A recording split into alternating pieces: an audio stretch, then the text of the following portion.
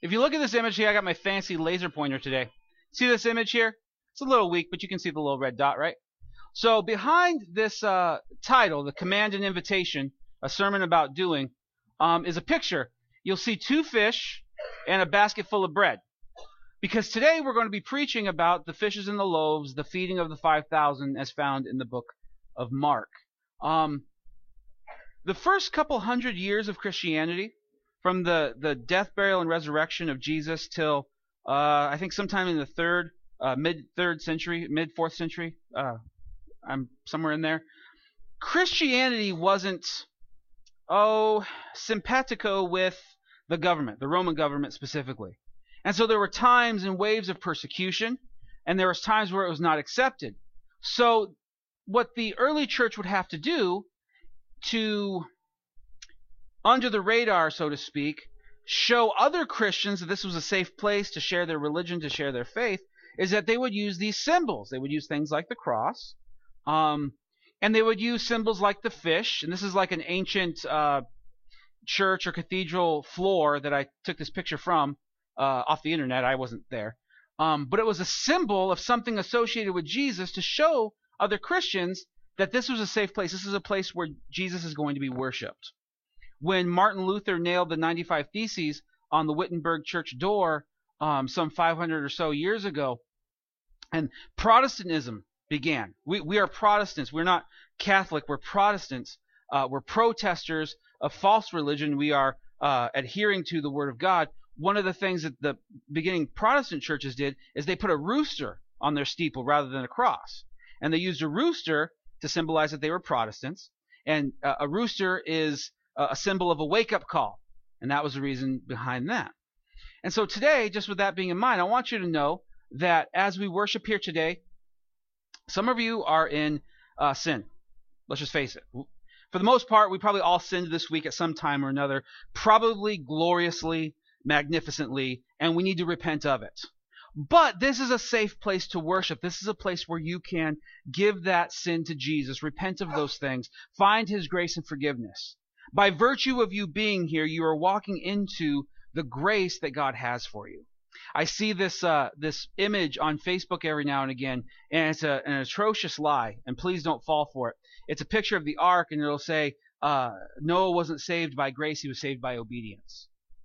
Understand this, that Noah was able to walk in obedience because the grace of God allowed him to. You got to understand that grace always comes before obedience. If we could be obedient, grace would not be needed. So today you find yourself by the grace of God in a place where you can repent of your sin. And you might disagree with what the Bible calls sin, and you might disagree with me. You know, you and I can disagree all day long, but with the Bible, either you adhere to it or you do not. And I pray today that you brought your Bible, that you brought your notebook, that you would start a new habit this year of bringing those both to church every Sunday, taking down notes and writing down verses and going back to them throughout the week. I guarantee you, if you do not, you will forget good 90% of this message by the end of the day.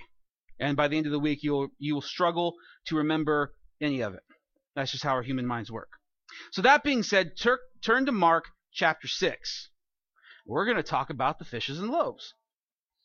As you turn there, many of you are familiar with this story. There's actually 2 times where Jesus does this throughout his ministry that we know of. And it's one of the few stories recorded in all 4 Gospels. So that in and of itself makes it an amazing event, on par with the crucifixion of Jesus, which is mentioned in all 4 Gospels as well. Mark chapter 6, we're going to start in verse 30. Do your best, because this is a familiar story, to try to see this with fresh eyes today. Oh yeah, the fishes and loaves, I know that story. Well, let's just start with a clean slate. Let's try to think and read this as if we've never read it before, so that we may not miss or gloss over so much that we can find here in this story. So starting in verse 30, it says, the apostles returned to Jesus and told him all that they had done and taught. Now stop right there. In context, the disciples, the apostles, had been sent out to heal and preach and proclaim the name of Jesus, the gospel, the coming kingdom of God. And they went out and they marveled that demons were cast out, people were healed, the church was just kind of blossoming, if you will. Little seeds being planted all over the place. the nation of Israel was being told about the Messiah that had come to save them, and they were just ecstatic. It was like, if you've ever been to like a conference where they try to go, it's a rah-rah conference. They try to get you amped up, and then you come home after that, and you're like, yeah, I'm going to take the world by the horns, amplify that by like 1,000 because they're preaching the gospel. They come back, and they're like, yeah! They go back to Jesus, and they just tell him everything that's been happening. Verse 31 says, and he said to them, come away by yourselves to a desolate place and rest a while. For many were coming and going, and they had no leisure to even eat, or to eat. Verse 32, and they went away in a boat to a desolate place by themselves. Now many saw them going and recognized them, and they ran there on foot from all the towns and got there ahead of them. When he went ashore, he saw a great crowd, and he had compassion on them, because they were like sheep without a shepherd. And he began to teach many things. And when it grew late, his disciples came to him and said, this is a desolate place, and the hour is now late. Send them away and go into the surrounding countryside and villages and buy themselves something to eat. But he, that's Jesus, answered them, you give them something to eat. And they said to him, shall we go and buy 200 denarii worth of bread and give it to them to eat? And he said to them, how many loaves do you have? Go and see. And when they had found out, they said, 5 and 2 fish. Then he commanded them all to sit down in groups on the green grass. So they sat down in groups by hundreds and by 50s, and taking the 5 loaves, and taking the 5 loaves and the 2 fish, he looked up to heaven and said a blessing, and broke the loaves, and gave them to the disciples to set before the people. He divided the 2 fish among them all. And they all ate and were satisfied, and they took up 12 baskets full of broken pieces and of the fish, and those who ate the loaves were 5,000 men. Let's pray. Jesus, your word is good and perfect. And as I mentioned before, you don't need clarification. You don't need a PR guy who comes and, make sure everything's taken care of, Lord. You just need somebody to proclaim the gospel. And you need people to hear the gospel. Well, that's what we're here to do today, Lord. And so we pray for the raw, unedited gospel to penetrate our hearts, go to the places that only you know, and change us from the inside out. We love you, Lord, and we praise you in Jesus' name. Amen. Right off the bat, Jesus started preaching early, he ended late. When you go home today and you're like, man, this preacher preached for an hour, count your lucky stars. Because if you were here in this day, you'd been there all day with nothing to eat in a desolate place. So long sermons not only are biblical, but they are beneficial. So with that being said, Jesus takes them to a desolate place. Desolate. For me, that does not conjure up good images. When I heard the word desolate, I think of barren. When we took a road trip in December, we drove through Boron, California. Anybody know what borax is? Laundry booster stuff? It's where that's manufactured. It's barren.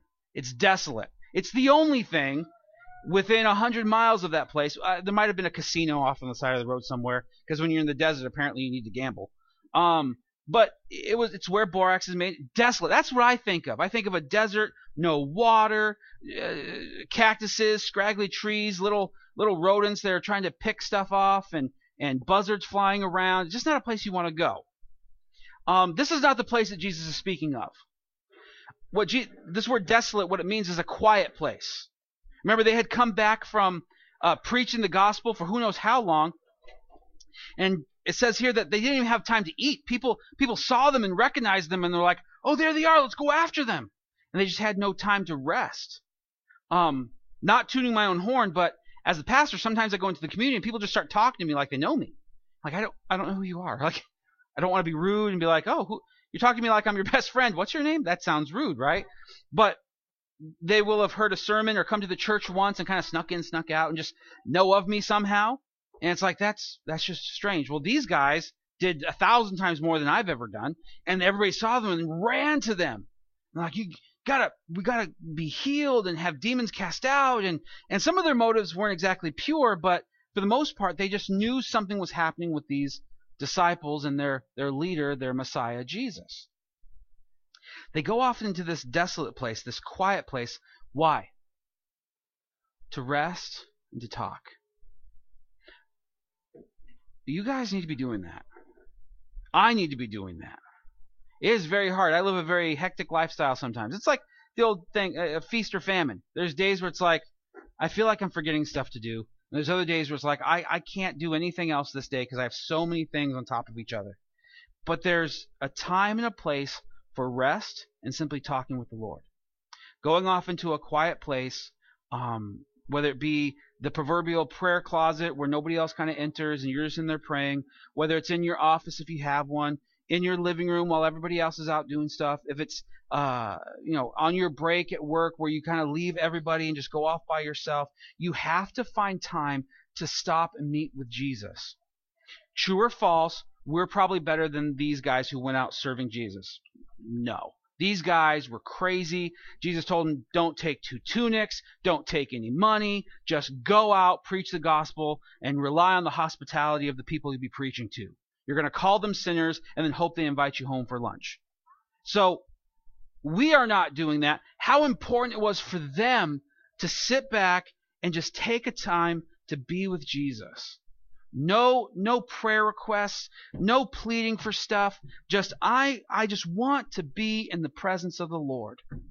There's great restoration and repair that happens in that time. We go through so much. We battle day in and day out. And we think we can just keep going and keep churning and going and never stopping. And I'm telling you, at some point you will burn out. And you will burn out in a way where you turn on Jesus, not because Jesus is bad, but because you're so overwhelmed and possibly even hurt. Take a lesson from the disciples today and allow the invitation of Jesus to bring you in to a place of rest and peace. You can always go back. Now you might be saying, Pastor Tony, I live such a busy life. I have crazy kids. I have so much to do. Nobody will help me. I understand that. I mean, I understand it in a sense. My wife and my children are very good about allowing me to have some time, and we try to extend that to each other. But I will tell you this. Look for time. If you spend more than 2 hours watching Netflix, you have time to do this. If you have time to play video games, you have time to do this. If you have time to read fiction novels, you have time to do this. We're not asking, or the Lord's not asking you to do, hours upon hours. There's no given time set here. So there's some freedom and liberty in that. 15 minutes out of your day. Maybe it's waking up earlier. Maybe you're like me. What I tend to do is I stay up later. A little too late, but I stay up later to have that time to pray and to worship. And sometimes it gets convoluted. I'm just asking for stuff. Like, I'm praying for myself. I'm praying for others. I'm not just there to experience this presence of the Lord and just allow Him to bring rest to you or to me. But I tell you, Jesus expects us to do this. It's an invitation to come in and simply rest. And some of us, that word rest is so elusive. It sounds so luxurious, but I'm telling you, it's there. And the Lord will make a way. Begin to pray for that moment where you can actually do that. And then when you have that time, shut off your phone, right? Not just the ringer, maybe airplane mode, no signals are coming in, or leave your phone with your spouse or someone else who can answer your phone for you. Maybe put on some worship music, maybe journal, write stuff down. Definitely bring the Word of God with you. Let the Word of God lead you in that. Very simple word. This is not rocket science. This is just simply following the Lord and being in some quiet time with Him. It's very significant. Now, on the flip side of that, and this is more rare than I think than the other thing I just taught you, is some of you live a very quiet lifestyle. You go to a cubicle, you sit there, and you're quiet. You talk and converse, but you're not really, I don't want to say exercising, but you're not really moving a lot. And so to go from there and then just simply sit for another 15 minutes or a half hour or whatever, you might end up falling asleep, things like that. Do something. Do the opposite. If you're a cubicle worker, try to do something physical as you do this. Chop wood, vacuum. You're not trying to what's that word that women always like? Multitask. You're not multitasking. You don't have to vacuum, but sometimes just that physical action of doing stuff just helps your mind keep moving and you're talking. Be careful with the axe, please, when you're praying. But I would just not limit yourself to that, but try that as well in conjunction with quiet time to see if that doesn't bring you to a place of rest before the Lord. And one last warning, don't use the excuse of, my driving time is my worship time. That's great. I think it's great to redeem that time. If you're doing that in conjunction with this, awesome. But I think if that's your only time, you're going to find yourself doing what I tend to do sometimes, which is, oh, Lord, you're so great. Hey, get out of the way! Oh, my gosh, Lord, I just thank you for all the blessings. Yeah, you're the worst. And you're yelling at people, and the kids are asking questions. Or if you're by yourself, you're just, I got to pay the gas bill. And it's like, your mind's just in so many different places. Plus, you should be driving. And so, if you shouldn't talk on your phone, pray, but don't let that be your only time. It'll lead to an anemic prayer life if that's all you've got.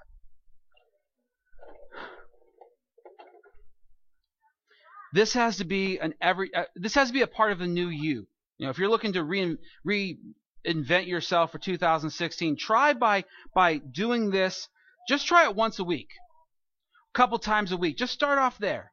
Find a time to be with the Lord and to give yourself to Him in that way. Just to give Him your attention and see what the Lord will do in that time. But this has to be a part of our everyday life. A lot of us are dieting right now, and we're exercising because it's the new year and we want to change everything. Well, the biggest mistake we tend to make is that we don't try things that are going to become a part of our everyday lifestyle. Well, I'm going on the soup diet. Well, are you going to eat soup for the rest of your life? No. Well, then that's not a good practice to have. I'm on, the only rice diet. Okay, well, are you going to only eat rice for the rest of your life? If any of you were born in the 80s, you've heard all these. Well, if you're not going to eat rice for the rest of your life, you're going to set yourself up for disaster. You might lose 20 or 30 pounds, but as soon as you reintroduce regular food like you were eating, you're going to gain all that weight back. And so you've got to do new things that become a part of a regular practice for yourself so that they become good, healthy habits. Now, so the situation is that Jesus and the disciples have been teaching and preaching all day long. And it's time to send the people away. It's dark. They're in a desolate place. And if they don't send them home now, these people aren't going to make it home. It's going to be dark. You'll find that in the time of Jesus' earthly ministry, being in certain places after dark, much like now, was not safe. That's when bandits would go out and people who were looking to take advantage of other people would go out. And so you'd have to be indoors and safe and, back at your home after dark. These people, if they don't leave now, they're not going to make it. Make it back home, I mean. And they're not going to have any food, and people are going to fall along the wayside, Jesus says. So Jesus says we got to give them food. Rightly, I don't want to pick on these guys too much, but the disciples are like, well, how are we going to do that? 200 denarii, which is a lot of money.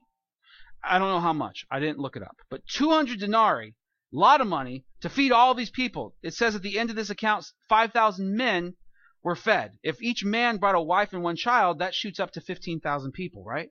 Just an average number. Some families could have had 4 and 5, and who knows how many people were fed on that day. They need a lot of food. They need a lot of money just to buy a little bit of food for every person. Now, that's practically thinking.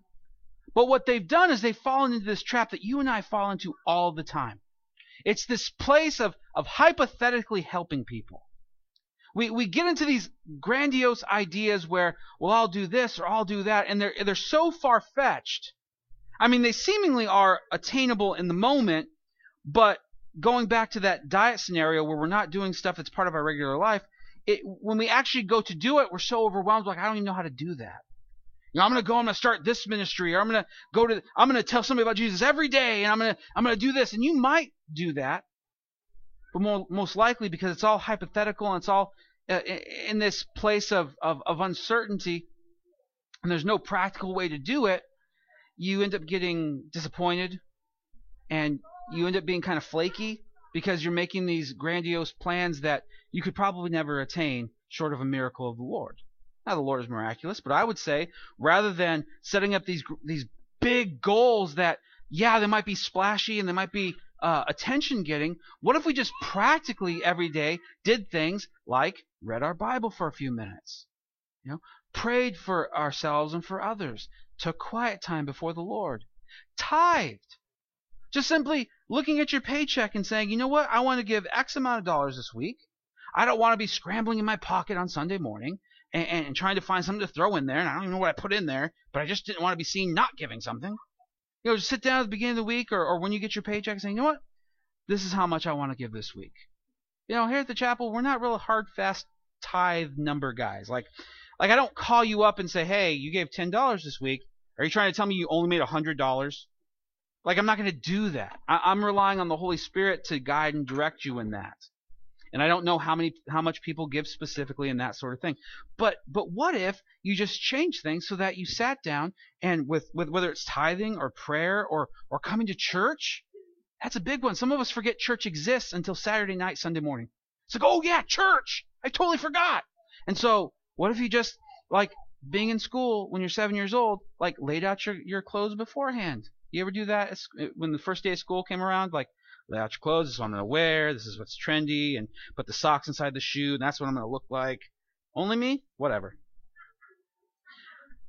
You just prepared. You know Sunday's coming. Set an alarm in your smartphone or whatnot, and just be like, oh yeah, church is tomorrow. I better, take a shower and find my Bible and that sort of thing. Like, I should be ready for this. Simple changes in our life so that we can see this regenerative life that Jesus died to give us. Think about this for just a moment. Jesus died on a cross so that you might be forgiven of your sins and live this life that Jesus calls life more abundant.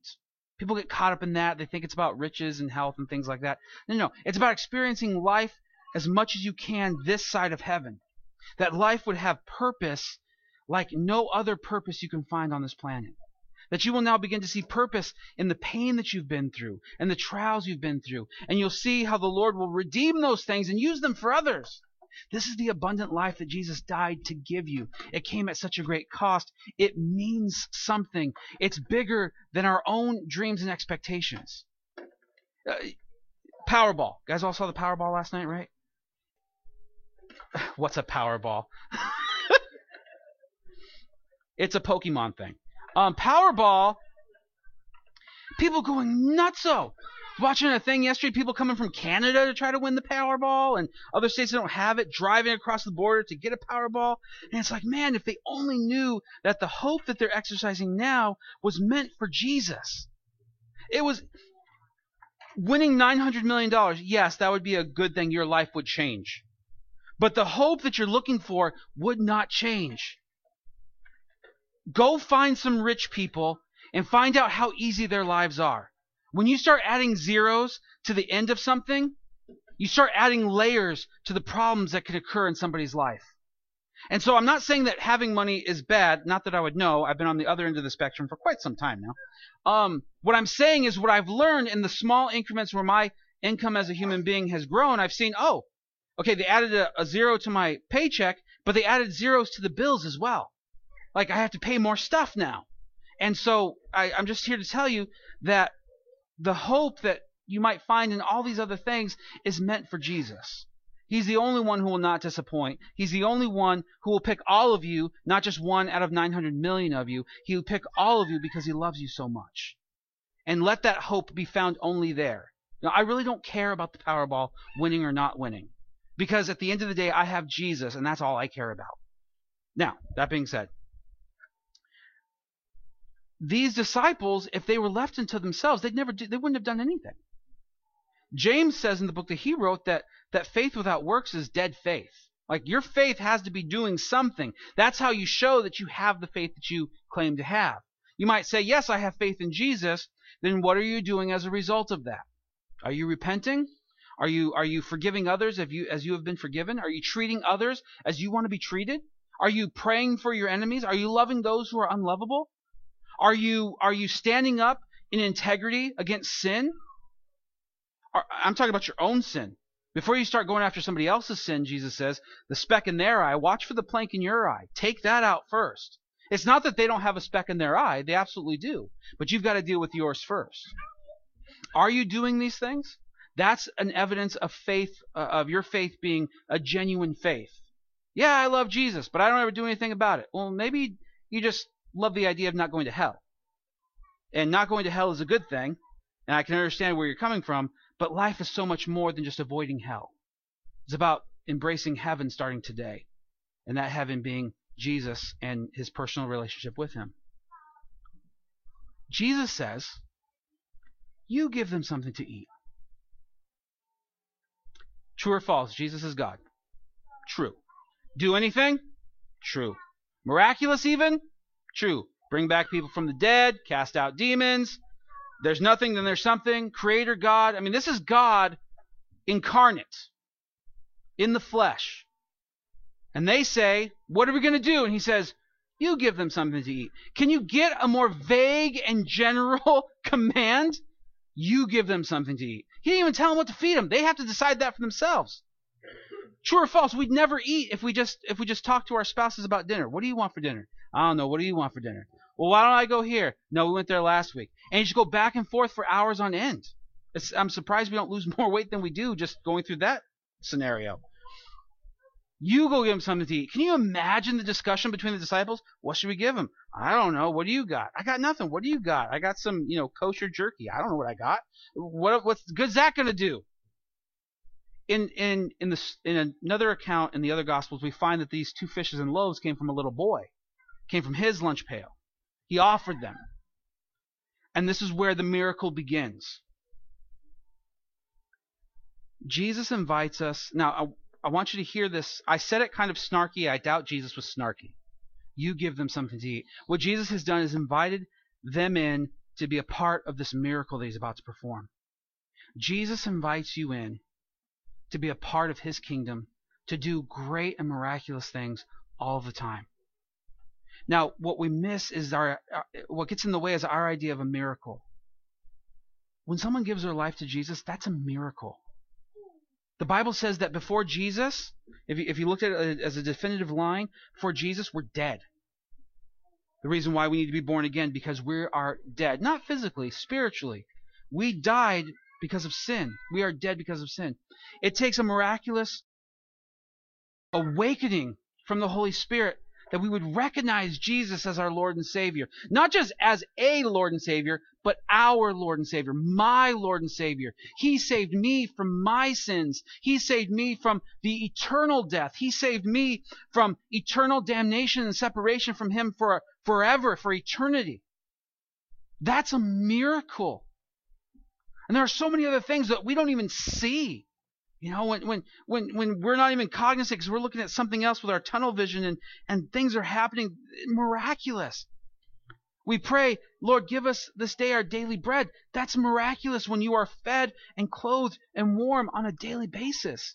It's not because you have a good job and you saved up for yourself. The Lord has provided for you. Sometimes we're not thankful for what we've been given because we think we got it for ourselves. And it's a great lie of the enemy. Don't fall for that. Know that every day God has given you that job and that income and that stuff that you have to enjoy. That food you have to eat, the heat in your house, the warm water that you take a shower with. Can you imagine if all you had to bathe in was dirty sewer water that the whole town dumped all the refuse into? And that's a real life for some people. And we have access to such glorious things. Don't lose sight of that and take advantage or take that for granted. Jesus challenges you to do this. How are you going to respond? There's no, I don't know. I'm not going to do anything. I don't know what to do. The disciples didn't know what to do. What all the disciples needed in this moment was to obey Jesus. That's all they had to do. That was their works in this moment. They were going to listen and come under the lordship of their Messiah and simply obey, even though they didn't know what to do. Verse 39 says, Then he commanded them all to sit down in groups on the green grass. So they sat down in groups by hundreds and fifties, and taking the 5 loaves and the 2 fishes, he looked up to heaven and said a blessing, and broke the loaves, and gave them to the disciples to set before the people. And he divided the 2 fish among them all. And they all ate and were satisfied. And they took up 12 baskets full of broken pieces and of fish. And those who ate the loaves were 5,000 men. It's Jesus' work to do. This is a miracle. Okay? When the Bible talks about miraculous works, this is one of them. Into the Gospel of John, it says that if you were to chronicle everything that Jesus did during his earthly ministry, the world would be filled with volumes of books about all the stuff he did. When you read the Gospels, it's just a sampling of some of the great things that he did. This is one of them. You and I can't do this. Outside or short of a miraculous move of the Lord at a certain time in a certain place, we can't simply call food out of thin air. Fish and loaves, nothing happens. But Jesus can. And so what I want you to see here is how simple obedience in the hands of the Lord is multiplied. See, we get caught up in all the things we're going to do, but really just some simple obedience. Applying the Word of God to our lives. All the things I mentioned before, loving others as you love yourself, helping the helpless, standing up in the face of sin, not caving to the pressures of what's perceived to be the majority when it's really the minority. Standing up and just being obedient. Once they came to the end of themselves and realized they had nothing, Jesus just says, hey, go sit down. Give me the fishes and loaves. Go serve the people. All you have to do is bring your fishes and loaves. What do you got? We don't have anything. You might, well, I have this. We all have something in a sense, but it's not up to us. This ministry doesn't run the way that it does because Pastor Tony's here. If anything, it's proven the opposite, that it's moving in spite of Pastor Tony being here. And it's weird to talk to myself in the third person.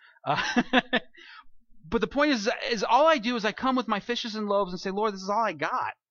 And the Lord is just so good to multiply that and to take my meager efforts, to take your meager efforts and do something great with them.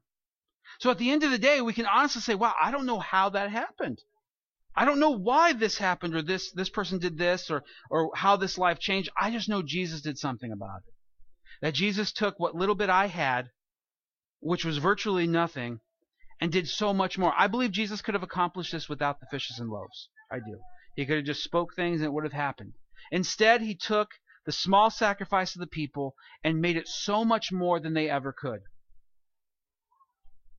Come to Jesus today. Give him your fishes and loaves. Simply be obedient and watch what the Lord can do in your life. I can't get out of my sin. Well, come to him and just give it to him. And watch what he can do. Well, life is not going according to plan. Well, come and give your life to him. Romans 12 says, make yourself a living sacrifice. Sacrifices lay down, they don't get up, they don't give directions. They're just consumed by the fire. Be a living sacrifice.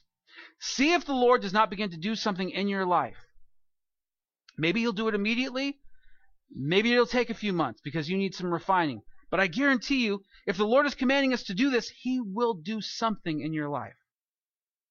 All you got to do, you don't have to say it, you don't have to proclaim it, you don't have to call things as if they're not. All you have to do is simply obey. Be obedient. Look for the opportunities. Well, we talked about CareNet. Well, I can't save all the babies. Well, let's save one. Fill up one baby bottle. How simple. And watch God take that and multiply it to help other people. Well, I can't pray for everybody. It's just overwhelming. Well, then pray for one person or one situation.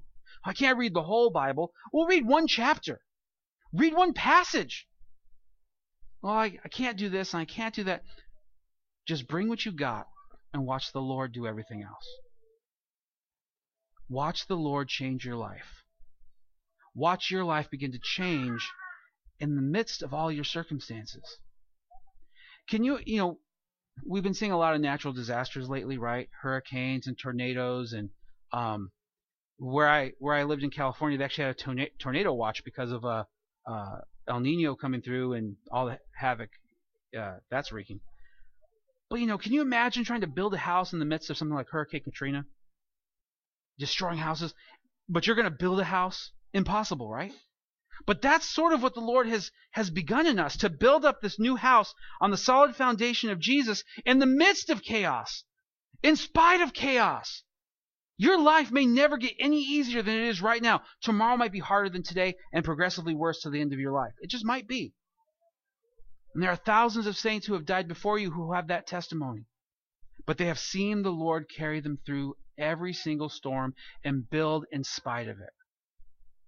And so, church, I want to encourage you today that what God has begun in you, obviously because of his word, he's going to complete in you. That no matter what storm is flying around you today, he's going to keep building as though it's not even there. He's going to build it to withstand those storms that you're going through and the storms of the future, because they're coming. And it's your job to come with your fishes and loaves and just simply say, Lord, I will be obedient. No matter how strong the wind, no matter how much rain, no matter how much devastation I see around me, I will stand in you today. Psalm 91 talks about this guy in the midst of chaos and how 10,000 are falling on one side and 1,000 are falling on another side. Talking about people dying, him being in the midst of it and being protected and safe. That's a man that is being safe or being kept, but in the midst of chaos. I don't know about you, but if I went to the state fair, people dropped all around me, I wouldn't think that I was safe. I would think, wow, this is a dangerous place to be in. But the promise from the Lord is that for you, even if man should take your life, you are still in his hand and you will be fine. And so all of this comes with a healthy dose of losing fear to what man can do and fearing God alone, which is the beginning of all understanding, the Bible says. It's not just an encouragement, it's a challenge. When are you going to start living your life like this? I can't live it for you, and I refuse to. Because I have enough with me, hearing this message and getting up off my backside and doing something about it. Not trying to get lost in all the things I could do and just looking at what's before me. When I was younger, it's all about building a mega church. Gotta build a mega church, because if you build a mega church, then you're obviously doing something right. And all these things, and we gotta do all this and all these plans. And you look at other people who've done it. It seems so easy, and it's like, well, that's not what God had in front of me. What God had in front of me was South Bay Chapel and you people. And I love you guys. And I've watched us grow just ever so much every year, and I've learned that that's the fishes and loaves that God has brought me to. I simply need to be obedient. And this is what the Lord has brought you to as well. Give your life to not just the ministry of this church, but the ministry God has called you to. You go out to places all day long. You meet people, customers and clients and other kids' moms and dads, and just look for opportunity. Pray for opportunity. Don't go in there throwing elbows. I'm going to tell you about Jesus and you're going to like it. Just go in there and look for opportunity. You guys see the Netflix Making of a Murderer? I did. It was good. And you know what? Everybody's talking about it. And it leads to questions about justice and injustice and life and death and the importance of the truth being told and the evidence that truth always is found out. Good or bad, truth always comes out. It's this great gospel opportunity to simply say, hey, yeah, I see where you're going with that. I have some opinions too, and they're based on what I read in the Word of God. And let me share that with you. You can do it organically and not try to make it into everything. You gonna watch the Super Bowl? Well, I already watched the Super Bowl on Calvary Sunday, but it's called the Jesus Juke, right? It's a little awkward. Nobody's gonna talk to you anymore. You're gonna find yourself at the water cooler by yourself all the time. And but hey, yeah, I watched that too. It was hard to watch. For me personally, it was hard to watch because you don't know what the truth is because of drama and all that. But now I know there's a guy that could be in jail for something he didn't do. That's the worst. Being falsely accused, and and justice is important, and injustice is horrible. And you think about men like Pastor Saeed, who's wrongly imprisoned, just in jail in a prison in Iran for having faith in Jesus in a Muslim country. That's injustice. Watching, not the media per se, but watching things unravel in our own country. Watching constitutional rights being trampled upon day in and day out. Watching human lives just being insignificant. Just being a dollar sign rather than a human life. And so, all that to say, our hope has to be, and our obedience has to be to Jesus. He's the only one who can help you. He's the only one who will save you. He's the only one with the answers. He's the only one with life. And so today I encourage you, but I challenge you. Bring what little you have to Jesus and watch Him do something miraculous. Let's stand and let's pray.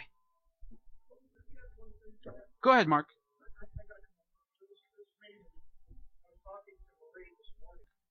Yeah.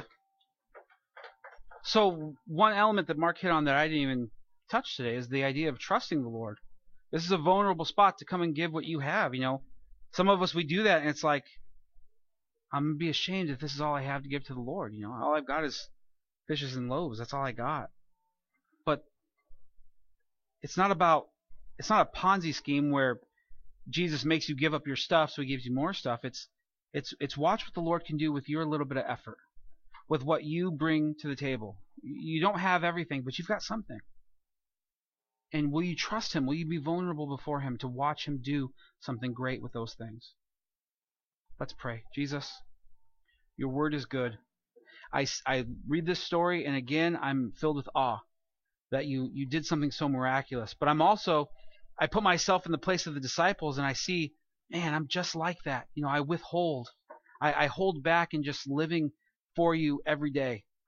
And no matter what my circumstances or excuses might be, the end of the day is I'm lacking that vulnerability and that trust in you. And Lord, none of us here think that our works will save us, that our works are what our salvation is depending on. What we're wanting to do is be a part of your kingdom ministry, to win souls to your kingdom, to see lives change, to see Canastota and Sylvan Beach and Wampsville and Lakeport and all these little towns in between, to see people and lives and families changed. In the book of Acts, it says there were men who gave their lives to you, and their whole households were converted. That the children and the wife and the servants and everybody, the parents, they heard the testimony in Jesus and gave their life to them. They gave their life to him. That's all we're praying for, Lord, is to simply do what you keep doing. Help us to keep this mentality that we have been given this invitation to be a part of the miracles that you're about to do. But it's more than an invitation. It's also a command to go and to do and to serve and to love, and because of what you've already done for us, to take our fishes and loaves and do something about it. And Jesus, I pray against arrogance and pride. I pray against a mentality that says we have to do it, Lord. But I pray for a mentality that is for you. A mentality that loves you so much that giving up everything for you is nothing. That we would be obedient through the power of your Holy Spirit because of the grace you've given us through Jesus. We love you, Lord, and we praise you in Jesus' name. Amen.